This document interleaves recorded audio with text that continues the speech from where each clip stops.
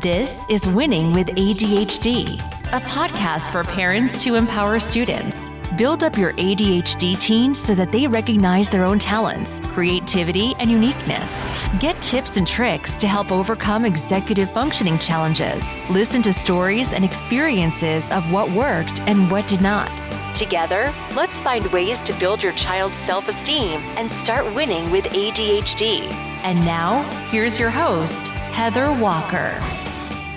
Hey there. Welcome to the Winning with ADHD podcast. We have now reached the month of March, and I'm super excited to share a story with you of how I was able to compare parenting with ADHD to sledding.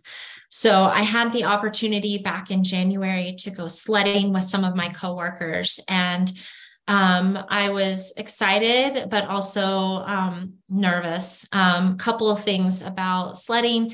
In case you didn't know, you had to be out in the cold, in the snow, which are not some of my favorite things. You have to bundle up and wear big, heavy coats and snow gear and all of those kinds of things.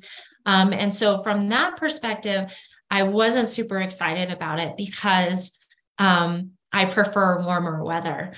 But some of the things that happened while we were there, as they were happening, I was like, oh my gosh, I can see how these could be connected. So join me on this journey as I compare sledding with parenting and specifically with ADHD. So we went up to Soldier Hollow here in the mountains in Utah, and we have sledding that's available every year. I actually tried to go last year and it just didn't work out. This year in particular was extra fun because we've had a ton of snow, and it's been really cool to have so much snow up in the mountains. We need it for water, but also it brings in tourism, and so many people here locally enjoy the snow so much.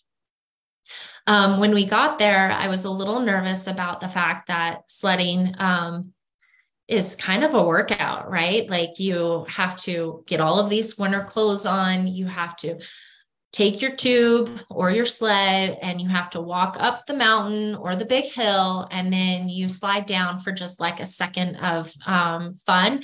And then you've got to walk up the hill again. By just walking up the hill alone, you get pretty tired, right? And so it's a lot of work for like just a few seconds of fun sliding down the hill. But when I got there, I was surprised to find out that they have like a little walking escalator, kind of like at the airport, where you get on the little escalator strip and it drags you up, or whatever you want to call it, motorizes you up the hill, and then you get off and you get to go sled down the hill, which was super cool because you didn't have the pain or all of the mental or physical effort to get up the hill, or the dread of getting up the hill to have the fun, right? So how am I going to relate this to ADHD? Well, let me tell you. So with ADHD, everyday tasks or mundane tasks or just tasks in general can be a lot more taxing on a person with ADHD than a neurotypical brain. What does that look like? What does that mean? So let's say taking a shower. For many people, that's not that big of a deal. It's like, I just need to get in the shower. I need to do it. It's good for me. I feel clean. I feel better. It's healthy because I'm not as susceptible to germs and, all these other things by not being clean. But for somebody with ADHD, that is a mentally taxing activity. So for example, you have to think about it. It's like getting the energy to get up and get in the shower is mentally taxing. Having to wash your hair might be a sensory overload for many of those with ADHD, because oftentimes they have sensory or or sensitivities like to sound or touch or different things like that. So that can be really hard for them of, I don't really enjoy this, right? It doesn't feel right. A lot of times like brushing their teeth can be hard because of the sensory issues that they might have with the toothbrush and their gums. So kind of like how I was saying that I don't like wearing big bulky things. Like if I have on a big bulky coat, it pulls on my neck. And I usually end up pulling my hair, not being able to move the way that I want to move. And I usually end up with a headache. And so it's not an enjoyable experience for me. And so if you can relate that to something that isn't an enjoyable experience for you, to say taking a shower and say, oh, I can understand that maybe washing with a washcloth or something like that might not be a good experience for them. Just like for me, wearing a big heavy coat that pulls on my neck and gives me a headache is not an enjoyable experience for me. And so as I was there, I was getting ready we did tubing or sledding, but with a tube. I got my tube and I had to get over and get onto the escalator walk path thing. For any of you who know me really well, you know that my mom would always say that Grace is my middle name, is because I don't handle things with eye-hand coordination very well. And so trying to get onto the escalator thing is actually a huge challenge for me. Of when is the right time to step. And then as soon as I step, the fact that it's already moving is difficult for me to keep my balance. And so the one time in particular, I even kind of fell backwards a little bit, but I caught myself. But those are hard things for me and actually caused me a little bit of anxiety because I don't want to fall and I don't want to embarrass myself in front of my coworkers in this instance, right? But as I look at that and I think about that with ADHD, there are things that are a challenge for them and they don't want to embarrass themselves or they don't want to fall down and be made fun of or feel embarrassed about how they showed up. And so how could that look like with ADHD? If you are the one that is always struggling to get your assignments turned in, or you're always late and your teacher puts your name up on the wall or pulls a pen or puts a paper clip or something like that, that could be really hard and make it to where you don't even want to try. Like, I don't even want to step onto the escalator because I know that I'm going to lose my balance and I'm going to be wobbly and I might fall down. As the same with ADHD, of if you have a lot of maybe anxiety that comes along with going to school because you'll be late and your teacher calls you out, it's like, I don't even want to go to school. I don't even want to step on the escalator. I don't even want to go to school because I know these things will happen and I don't want to be called out. So then as I was on the escalator riding up to the top of the hill, I did recognize that that escalator was helping me though. Like while there were a couple of places that were, I was wearing big bulky coat and I kind of tripped on the escalator getting on. But then I realized that we can create things like the escalator that make it easier for us to accomplish our goal to get to the top of the mountain, right?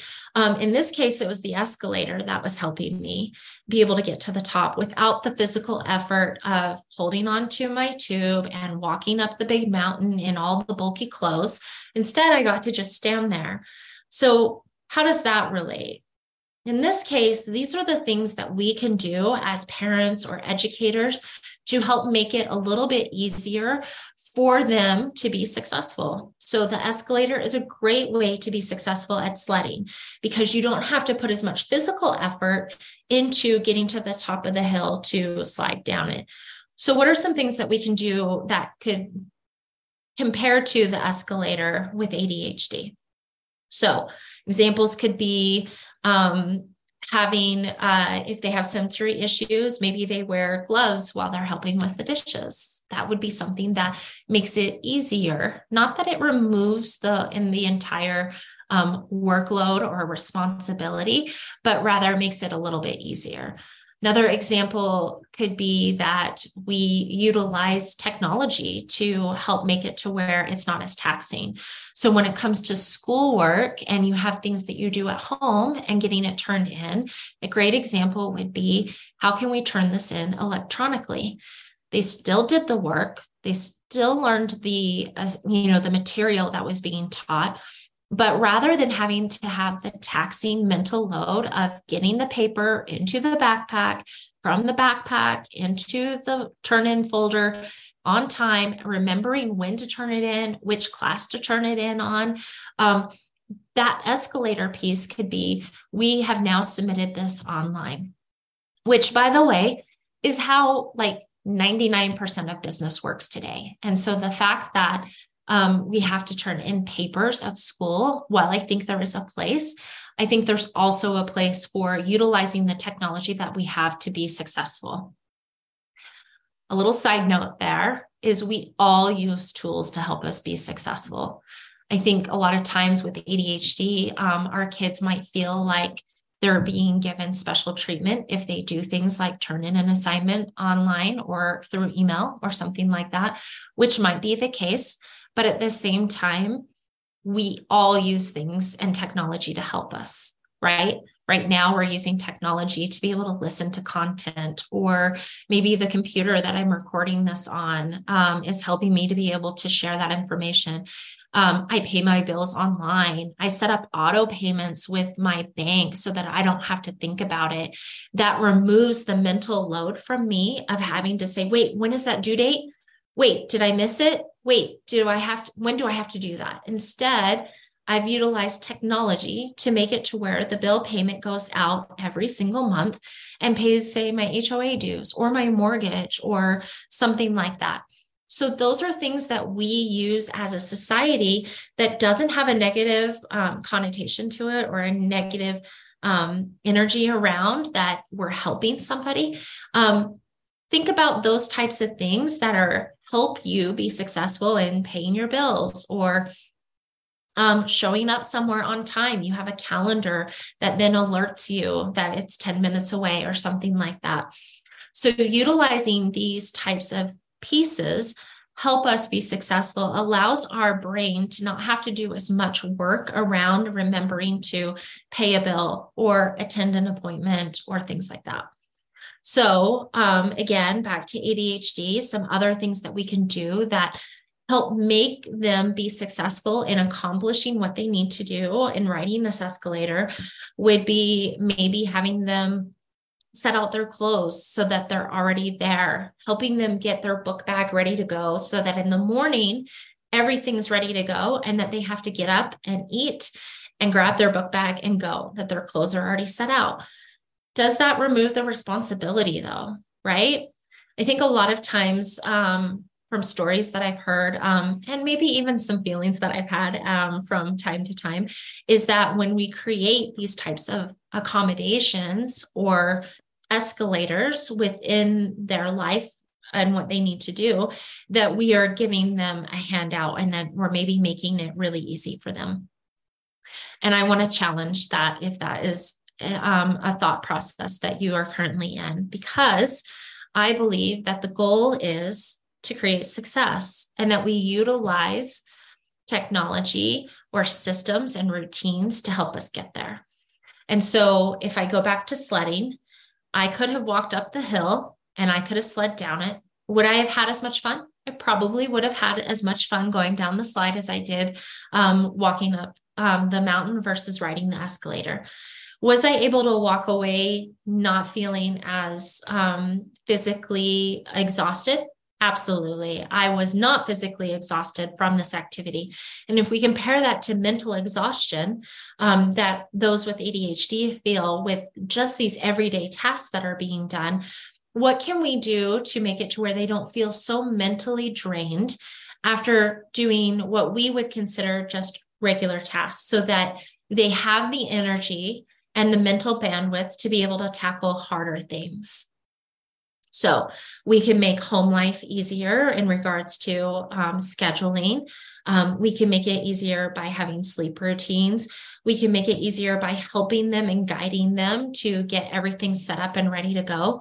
We've done it as a family so much that while Emily doesn't necessarily do all of it by herself all the time, she knows what to expect. And so when we get to that point and we remind her, it just kind of happens, right? But that's taken, repetitive actions on our part to make that work that way. But that is an example of an escalator, is that by creating these routines and being consistent in those habits, it then becomes a second nature to her, so that she doesn't have to think really hard about what she's doing. It's just like muscle memory. So that is applied to so many different things.